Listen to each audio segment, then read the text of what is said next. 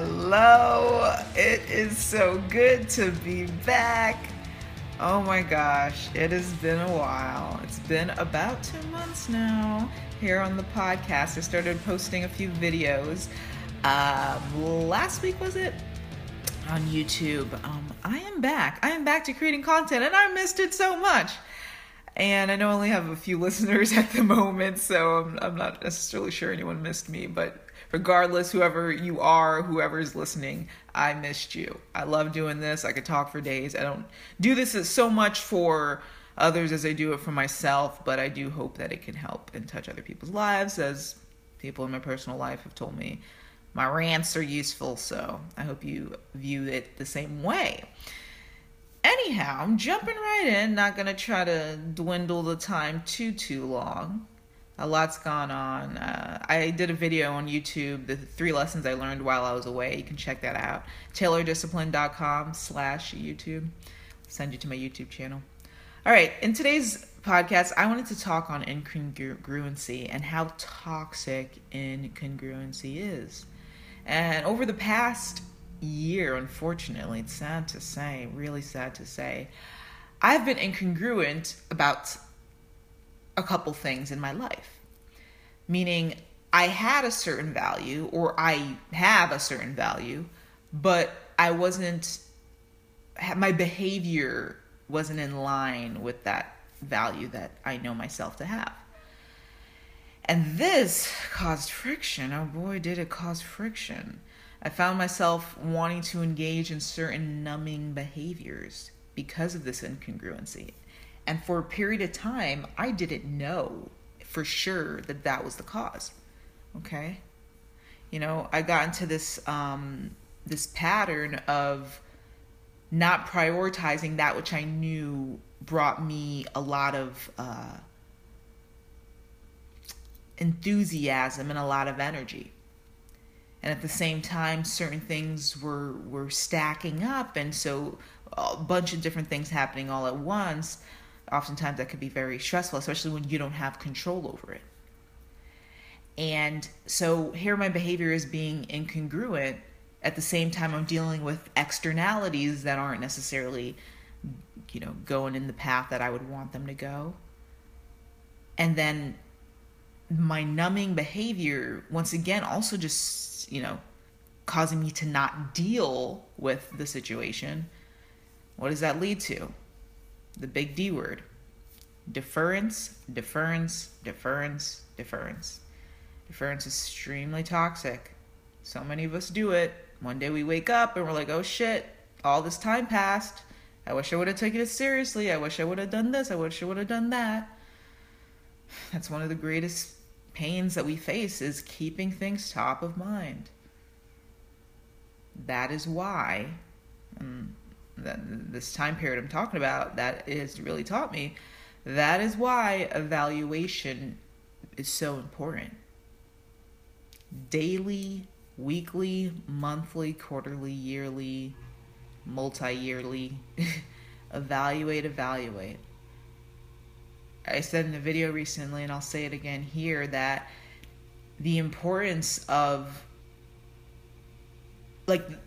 success, from what I've observed, I tend to listen to a lot of interviews and read a lot of biographies. It comes down to the person who can evaluate, who can sustain evaluation for long enough periods of time. In other words, the person who can confront reality, or who has the habit of confronting things as they are over a long enough period of time. Because in the face of accountability, in the face of seeing the problem, we will force ourselves to act, especially if that problem, that behavior, that person, that situation is toxic and threatens our survival. We will force ourselves, we will muster the enthusiasm to act.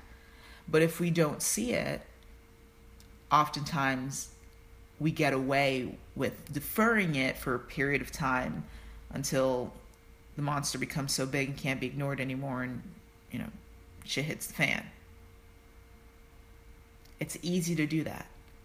We're actually incentivized in society to do that in many ways, such as in the financial industry, banking. There's always someone that wants to consult you. Someone that believes that they know how you should treat your finances more so than you do. There's all these different soothing ideas.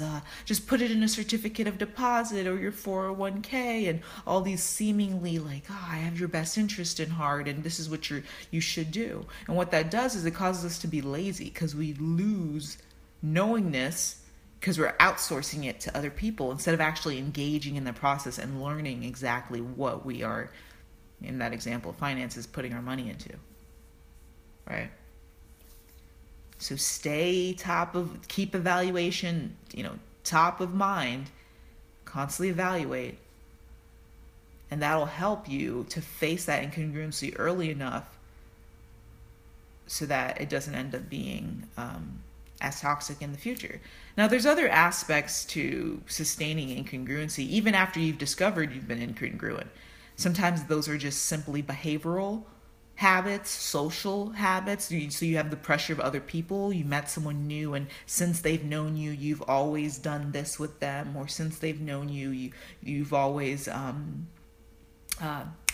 shared a certain experience, and then now you realize, oh shit, I've been incongruent. I need to change it. But it's hard to kind of revert back and tell the person, hey, look, how the way we've been sharing time can no longer continue.